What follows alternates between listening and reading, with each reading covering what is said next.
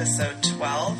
Today is May... It's the 26th. 26th. Okay, so you just... 2017, yeah, good point. So, good morning, Brandy. Good morning, Tenley. Good morning, Todd. Good morning, Tenley.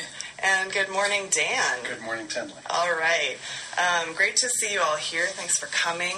I'm going to say just a few words about how this particular podcast came about. I know Dan. I've known Dan for 23 years. I've known Todd for maybe 10 years or so, 12 even? Probably. 12 years. And, but they've never met. And I was having a beer with my husband and Todd, and he said, I'm interested in spending some time each week on immigration in Colorado. And I said, I know just the person you need to talk to. His name is Dan Kowalski. He's an immigration lawyer with Allett. So I'm here to essentially just be a fly on the wall for this conversation as you talk about, Todd, what you're interested in doing, what you hope to do, and then hearing Dan's responses to that and maybe a few extra snippets for our listeners in case there are things that don't apply to you directly, Todd. Okay. So, Todd, why is this a priority for you right now? I hate to ruin that great introduction, but maybe to take just a step back. Yeah. And this is what I'd like to talk to you, Sure. Dan, about today is I might frame it as I'm really interested in exploring how I can be of some service to society. I am a bit now. I'm not sure this is where I fit in, which I think is in part why Tenley set this up, is I have no law background. Right. It's a subject I'm interested in, and we can go into that a little bit. But I don't want to make any promises that I'm signing on the bottom line. Sure. More exploration, and I spent some time on your website and heard, of course, wonderful things about you and what you're doing from Tenley. So I expect to learn a lot today. Good. Well, exploration is good. So back to your question, Tenley. Let's see. I've recently taken a very long sabbatical from work. End of last year was my last time working in the job that I did. And a lot of that focus was on discrimination and especially disparities in contracting for women, minorities, different ethnicities. And it was an eye-opening experience. There's quite a problem out there with discrimination still that that I wouldn't expect to see in some of the areas that I was working in. But like black-owned firms in California were getting pennies on the dollar of what you would expect them to get relative to their availability in the marketplace to do that sort of work. So there are communities sort of different than the white Anglo-Saxon Protestant communities out there who, to me, seem really to be having a struggle. Yeah.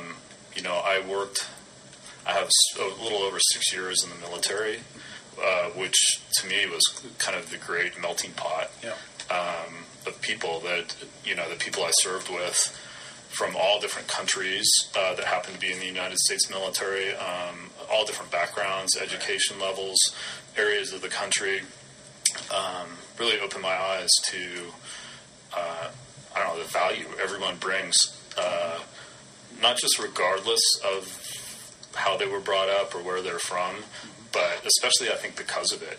And then growing up to some degree in the San Francisco Bay Area, kind of had another melting pot feel to it. So I have been trying to figure out what to do. I have a lot of hobbies and interests, and I could spend all my time backpacking, but but that doesn't really feel like giving some service.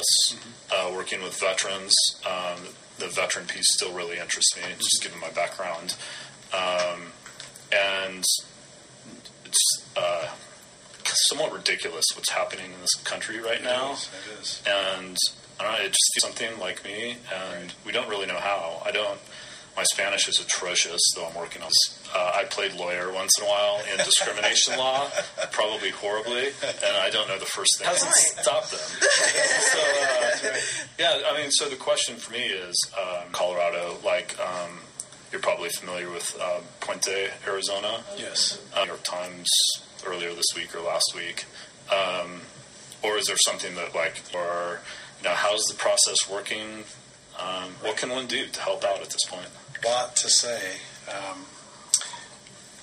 But to jump into it quickly and answer, there are two organizations, at least two in Colorado, that are right on point for someone like Coalition. Acronym is CIRC, and on the web it's Colorado. They provide some legal work, but it's mostly social. They always need volunteers. Of course, they need money. All organizations need money. But more than that, working with clients, answering phones, going out in the field. So that's number one, is Colorado Immigrant Rights Coalition. Okay. Broad focus. If you want to drill down into immigration law, found many, many years ago, is the Rocky Mountain Immigrant Advocacy Network. It's rmian.org. And even though the lane, so it's that makes sense. And they provide free immigration. So they're focused on people who are in what we used to call deportation proceedings. Now technically it's called removal proceedings, in detention, which is an especially vulnerable group.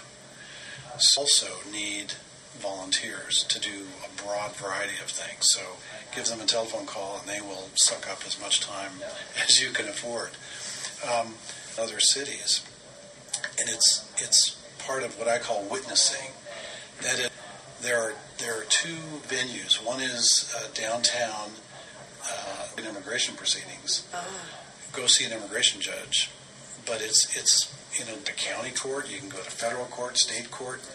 You can go to immigration court and sit because if you sit there for a couple hours or a day and just see the people coming and going and see how the clients are treated, see how the government lawyer behaves, it's startling to say the least. And that'll be sort of interrupting. Sure.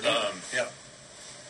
So the locations of those? It says 19th and Stout, maybe. It's been so long since I've been in immigration court. Okay. Yeah. It's a young person's game. Outside Denver, or do they all go they're through all this? over the country. Right, but I mean within In the state of Colorado. And attend the detained immigration courts as well, but that's harder to. Technically, they're open to the public, even in the detained setting. Okay.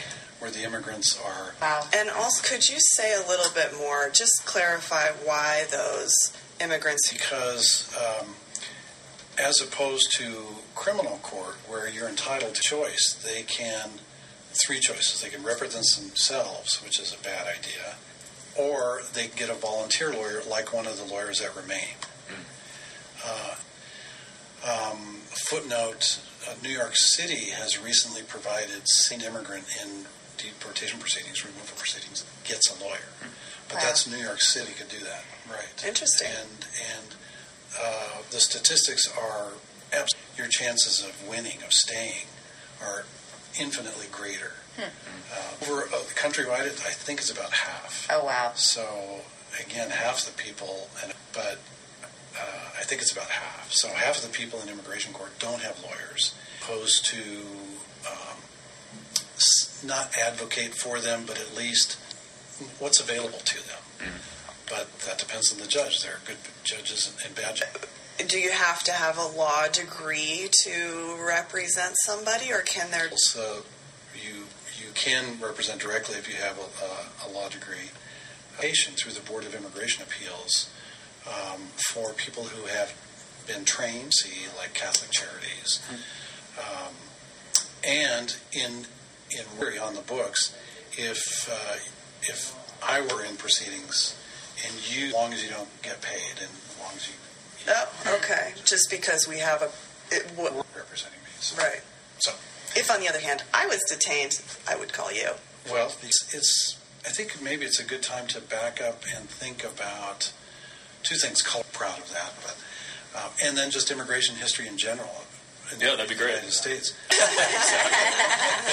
So, Colorado was of the wars we had back in the 70s and 80s about bilingual education. That when Colorado became a state, its state constitution was Spanish and German. Wow. Because there were so many German immigrants in Colorado at that time. The Constitution in 3 languages. So we need to think about our own, I think. The other thing is to go back and look at U.S. immigration law. But really for the first 100 years as a country, we didn't have any immigration law. And, not exactly. Except Well, for slavery. right, Slavery, yes, Native yes, Americans. yes. There's Georgia was founded as a debtor's colony. You either paid your debts or you got shipped off to Georgia. It did our nation's history, yeah. It is. Around the immigration laws, and it was to keep people out. The railroads had been built, and so the first set of immigration laws are in the rotative. They were saying this is the kind of person we don't want to let in. And it was basically criminals, pauper. That went on and around about the 1920s, and that's when everything really started, in my opinion, to go to hell. Because per country or per region, then you're going to have people who want to get around. Until today, our immigration law has just gotten tighter and tighter and tighter and tighter and tighter. Or something more useful. But because our 1,000 immigration lawyers in the country whose job is to pound, because it's so difficult, it's so tight. The number of visas to work or study is so tight that it takes lawyers to... My wife's family on her mother's side, I think, I'm not absolutely sure about the date. The 4 sisters, I think, came up to Los Angeles from Mexico in the teen, show up, apply for citizenship, and be done at that point. And in the teens, probably there was, I'd have to go back and look at the chart. In fact, if you want, just Google or search. We'll put the link either on our Facebook Live. We'll put it on civicsyrup.com. After our recording session is over, we can put up any links that you referenced during the recording. Good. Before I came here, I looked up a couple. There are a few. If you Google immigration timeline or U.S. immigration history timeline, that's interesting. They have 5 or 10 different versions of what happened year to year. So I'd have to go back and look at that to figure out what happened in your grandparents' case. But it was easy. Simply putting it, it's a lot easier. Yeah, exactly. Okay. Exactly. And now it seems... it's very hard. Yeah, I don't know, it seems nigh on impossible. I think I was aware, and especially that if people have representation, it's a lot more likely that they get about what's going on down in Phoenix. Right. It really felt like people now, if they show up, they're gone. Right. And you had a question about that too, right? Yeah, in terms of activity and how immigration enforcement has changed recently in the recent past in regards to the state of Colorado. I mean, I'm aware of Archer Woman, who was on the cover of Vizqueva. People, and so we'll include that on our website as well when we look at profile cases. I was listening to Colorado Matters a couple evenings ago, and a couple of the people who are scared about deportation are just being scared. That's the opposite of what I would have thought. I would have thought that there's things going on that we're not at, and if you have some hard data on that. I don't have hard numbers, but and the fear is legitimate. I just posted this morning to my blog, bibdaily.com. Say that one more time. bibdaily.com. bibdaily.com. Right. It says in today's or yesterday's LA Times about a woman, green card, originally more than 20 years ago, through the first amnesty, the Reagan years. She had some legal problem that landed her temporarily at her. But the county called ICE. This is in L.A. Probably a day, maybe more, even though she's a U.S. citizen. She was only released when her daughter brought in to the ICE detention center her mother's passport. To undocumented immigrants, this applies to any and all fully immigrants. legal document. You're a target. And so I think she's fine. Enforcement has ramped up around the country, and it's shifted away from the border to the drug smuggling and people smuggling. Not much activity at the border in terms of the old type of activity. Refugees from Central America are still trying to get in, but it's enforcement efforts to the interior, and so Colorado courthouses where ICE officers know that there's someone they're looking for, traffic ticket or whatever, and they'll wait for them and they'll pick them up there in court. Just today, institute a new process in one of the Colorado courts. You don't have to show. Yeah, the city council just, I think, passed a measure that changed a lot of the sentencing guidelines. That's right. To get away from like 1 year mandatory, That's or right. 1 year minimum sentencing and that sort of thing. Exactly. Yeah. Oh, interesting. Yeah. Okay. So that's Colorado's way of kind of working around that system. The uptick in enforcement from the federal level. Okay. Or at least Denver's way. Denver's way. At this point, Right. Yeah. Another organization that, and I'll send all of these links to you so you can put them up. If you want to get educated but also get involved on a more national scale, is the National Immigration Law Center, NILC.org. I used to be on their board. I'm no longer on their board, but it's, in my opinion, the premier national immigration advocacy group. They're involved in law, they're involved in policy, education. And you shared some posts from them on our page a few months back, the red cards. And oh, yes, thank you. Yeah. Thank you. That's actually a different organization, but it's also worth looking at. ILRC, Immigration Law Resource Center. A lead card. They will send you for free a packet of 100 in Spanish. They say 3 simple rules, basically, unless they have a warrant, which they never do. So we've ordered. Never?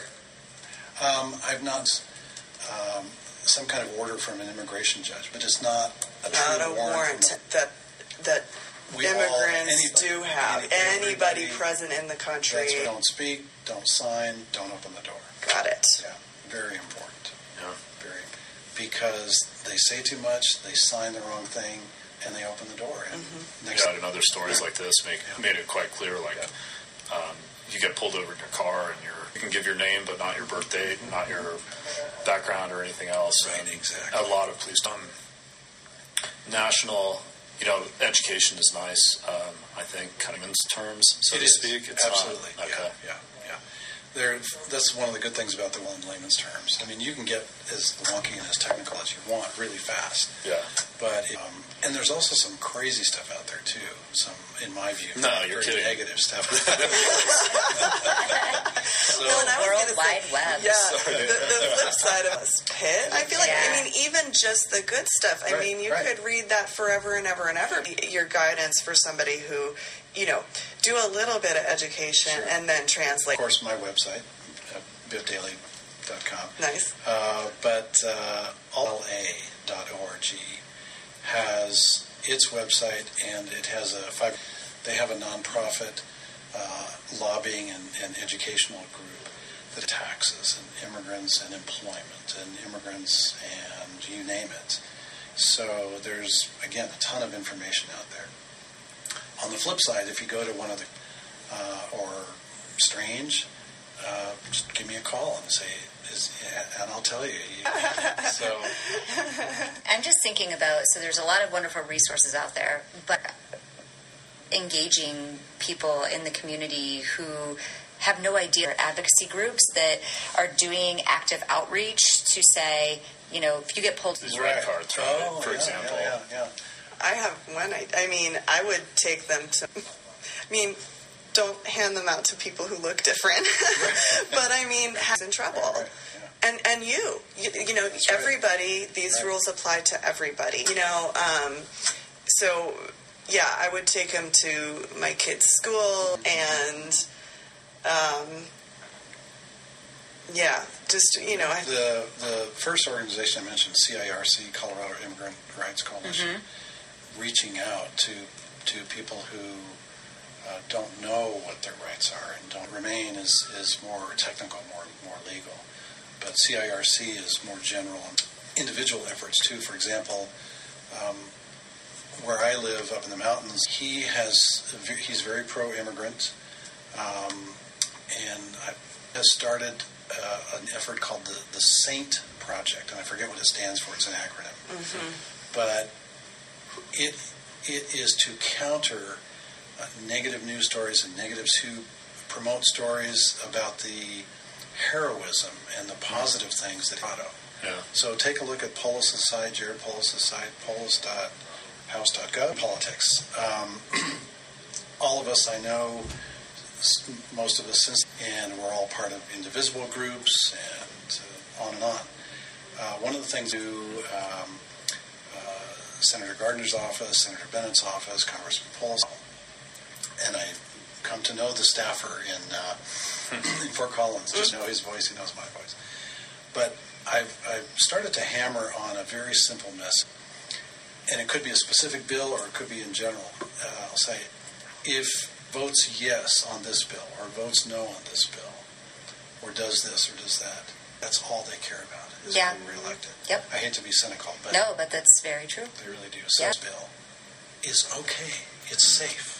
You'll get reelected. It's not So going to do the kill right. you. My second message is, and I put a little, I'm on Huffington Post, and I have some essays on Huffington Post, that immigrants in general and more immigration more broadly make all of these, instead of harping on facts like, well, if we raise the quota, which may be true, but who cares? Yeah. It's totally nerdy and wonky. Stronger, safer, richer, freer. And here's how. And my little essay goes into that. Do you have a short elevator speech, you know, when someone says, why are you interested in this? But I didn't ask you, Do you Dan, how you like, got into this. do you have something you rattle off? My origin story, Batman? Well, like, yeah, I'd be why interested are in you the passionate origin about story, it? but I'm also interested in just, you know, like contributing members of society, or these are households, or like, how do you bring the personal Cocktail party talk where I'm in a room in a party and somebody or be deported. And somehow whoever's speaking finds out more chips or another drink or something, and the person follows me. And when we're together, you know, I know what I said over there, deport them all, but I've got this friend. Get out. Can you help me? Get out of town. Yeah. Can you help me? And they say, because this is a good one. Yeah. I say, sign them up. You know, I'll come talk to them and see what I can. Neighbors, friends, relatives, co-workers who either are immigrants or in large, they're all the good ones. So we need to remember that. I was totally aimless in high school and most of college. I had no clue what I was going to do. You can be flailing and still succeed. English teacher teaching ESL to Mexican business executives. And they couldn't afford to pay us, so I had to do something else. So I thought I was going to be a water lawyer because I had an uncle who was a very famous water lawyer in Colorado. And of course, I started working at a water law firm, and I discovered I hated it. But as an elective. And I enjoyed it, but I kind of filed it away. Really, water law, I thought, well, now what am I going to do? So I sent out my resume to every immigration attorney in Denver, and I got a job. And as soon as I said, this is what I was supposed to do. So it's 32 years. How important is it to be bilingual? Not necessarily. How important is it? It's not necessary, but it's helpful. It's helpful. It's helpful. It's not more than language. Is travel. If you have traveled internationally and walked in poverty, And on the flip side, I are upset because for decades, everyone in their little town looked and sounded just like them. And then suddenly, about 10, 15, 20 years ago, there are a bunch of Salvadorans and Mexicans showing up. And what's happening to my town, to my country? Yeah.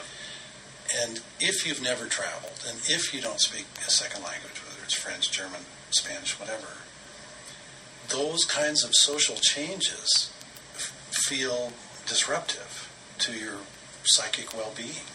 So a second language is great, but I think even more important is foreign travel, especially to a country that has, I mean, we have poverty in America. You can just go 2 blocks from here and see poverty.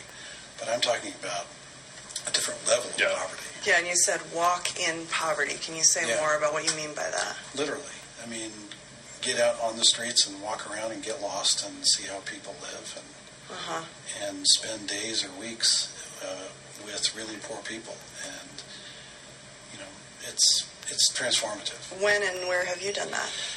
Fortunately, I was dragged there by my parents when I was a kid. We went to Mexico, rural Mexico, on spring break.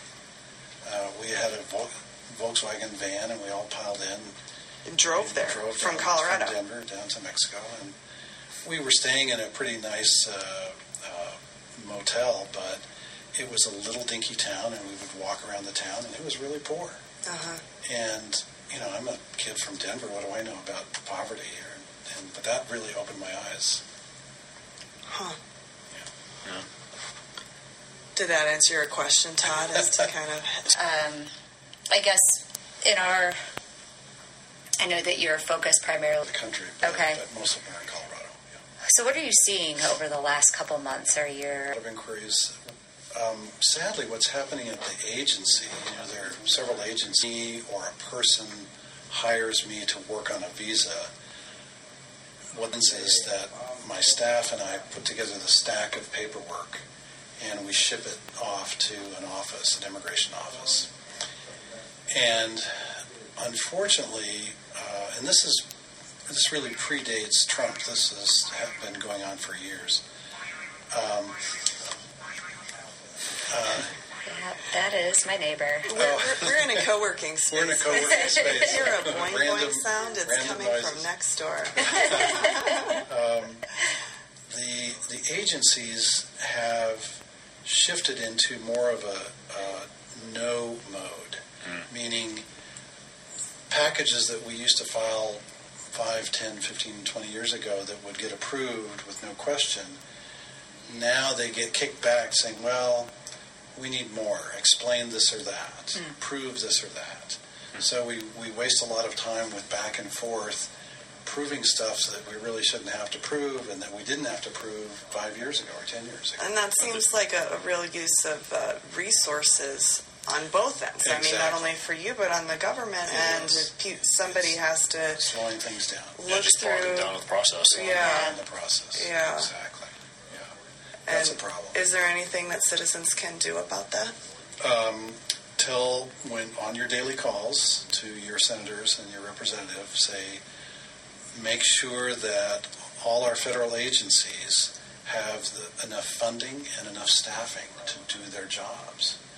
Because, you know, the new budget, proposed budget is trying to strip every agency to the bone and strip their funding, which is crazy. Sorry. Right.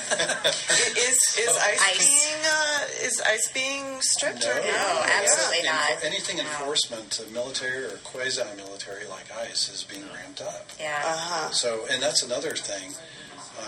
There's a sort of an internal fight is not the right word, but a debate right now because some politicians want DHS to hire more CBP officers, Customs and Border Protection officers, very quickly. Do away with the lie detector polygraph test. Right. So that's a question. You know, do you want young men with guns prone to abuse power anyway on the border without the proper training and background check? So, but that costs money. That takes time. So anyway. Yeah, it's Todd. I mean, you're kind of like taking this all in from the time that you came in or before. What your thoughts were? What are you thinking now? Is your head spinning? Does he run screaming from the room? Not yet. No, I think I'm optimistic that there are some easy ways to dip one's toe in the water and try to help. Yeah. Like any... At the very least, witnessing. Go to immigration court and just sit in the back. And you can do that any day. You know, you have a cancellation, head down there. Yeah. And I've given a lot of time to not-for-profits, and generally have found that the wrong approach is to like put your foot in the door and say, I'm going to change the world to make such a big difference, right? It's instead they want people who put in their time, understand the organization and their process, help out where they can, and eventually other opportunities to help come your way. And it sounds like you've given me some entry-level steps that are like that, and I find that encouraging. Go ahead. You know, maybe this is an aside, but maybe it works with this community service bent that we're talking about, is that doing it to like build up your sense of self and your ego always seems like a mistake. Change the world is just a quick way to burn out. And so, you know, these, so my head's not really spinning. I mean, I understand these problems, and just makes me want to help out a little bit more. Good. Do you ever get up to Longmont? Not very. El Comité de Longmont. That's been around for 20 years, maybe more. And college was Spanish, right? Right. Yeah. Can you translate that? The committee. The committee? Okay. The Committee of Longmont. And it's a social group, non-lawyer empowerment for mostly Spanish-speaking, mostly immigrants, but really anyone who classes, ESL classes. They have outreach. They're grassroots. It was started by one woman. I forget her name. It was still the sort of titular and very well funded in Longmont. So,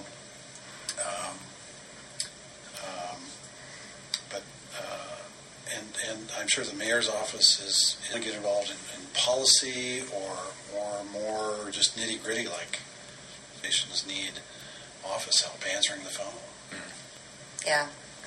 Well, and it's our only opportunity to participate in this conversation. At least I know from what I've seen in Colorado and even in Denver and Longmont that you can pitch. You don't really know anything about this organization. I've got some great ideas, and these people have been doing this for a long time. Yeah. And just off viewers, because I think everyone kind of wants to jump in. That's kind of the purpose of our platform. A great point that crossed my mind when you were talking about, the new activism and indivisible groups and things like that. And, one of my concerns is that some invent the wheel and take space from organizations that have already been doing this for decades. Not what we're doing here at Civic Syrup. In fact, we're trying to really amplify these organizations that have people. So not that newer grassroots organizations are bad at all. Reinventing the wheel, or am I supporting work that's already being done? Todd too about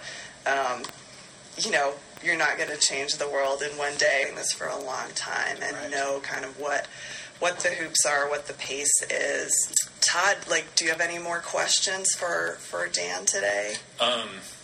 We seem to touch a lot on immigration issues, visas, deportation, etc.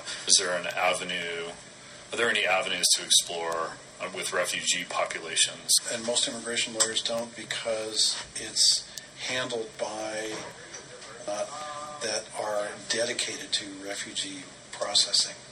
They has been vetted and processed overseas at Woonsocket, and they show up at DIA or JFK with this packet, and they're admitted as refugees.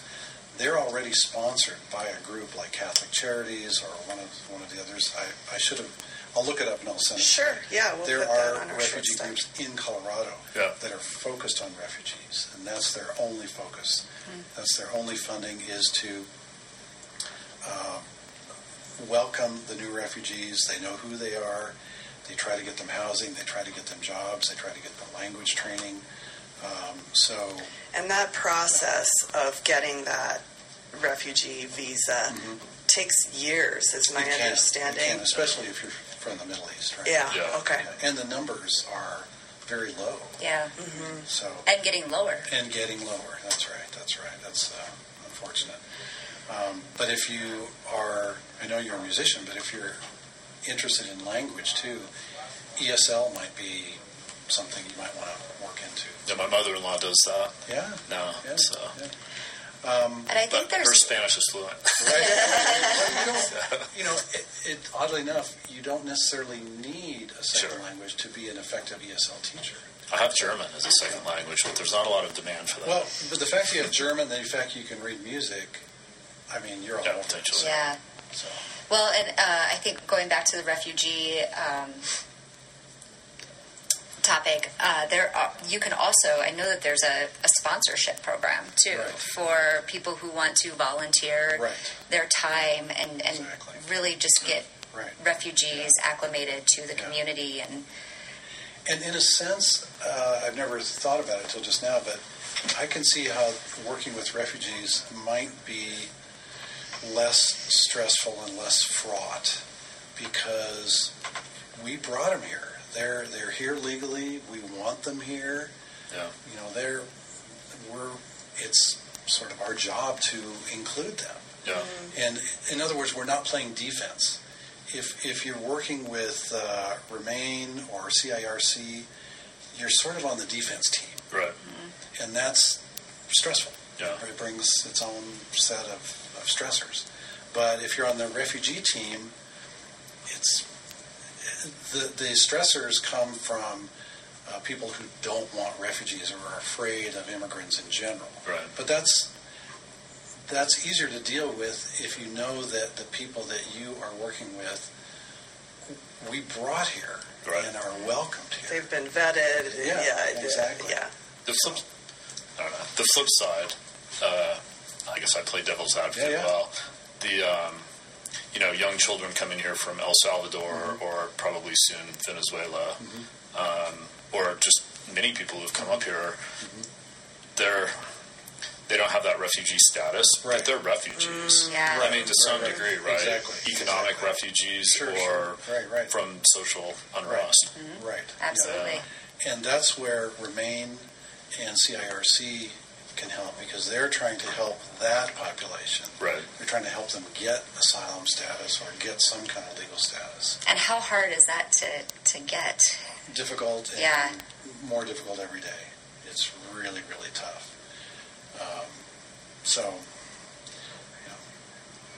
And back to the elevator speech, or a little part of it. People say, well, why don't they, this is a common phrase, why don't they just get in line and get a visa instead of sneaking over the border? And I wrote a piece for the Washington Post a couple of years ago, and you can find it on my blog. It's 5 myths about the line. And the truth is that of the 11, 12 million people who are here undocumented, they would love to get in line if there were. They'd love to get a visa if there were one to get. But for a variety of reasons, mostly our statute, there's no visa. There's no line. Yeah. So that's not an option for that. There is no line. There is no line. Right. And even some of the lines are crazy long. For example, the quota for brothers and sisters. Let's say I'm an American citizen. I have a sister in Spain, and I want to get her a green card. Well, there are so few visas in that category that not Spain. Let's say Philippines. She's going to have to wait 30 or 40 years. Wow. So that's like not really an option. Right. She might not be alive at that time, depending on how old she is. So again, the message to Congress, to Senator Cory Gardner or Senator Bennett, is look, it's a number statute of siblings. Let's triple that number. Let's quadruple that number. It's not going to America will not fall apart if we have more immigrants with green cards. In fact, we'll be stronger, safer, richer, freer. We may have already covered the answer to this question, but I like to ask all of our guests this as well, including you, Todd. But first, Dan, I try to ask all of our guests if there were one thing that everyone in the state of Colorado could know that would make your job easier, what would it be?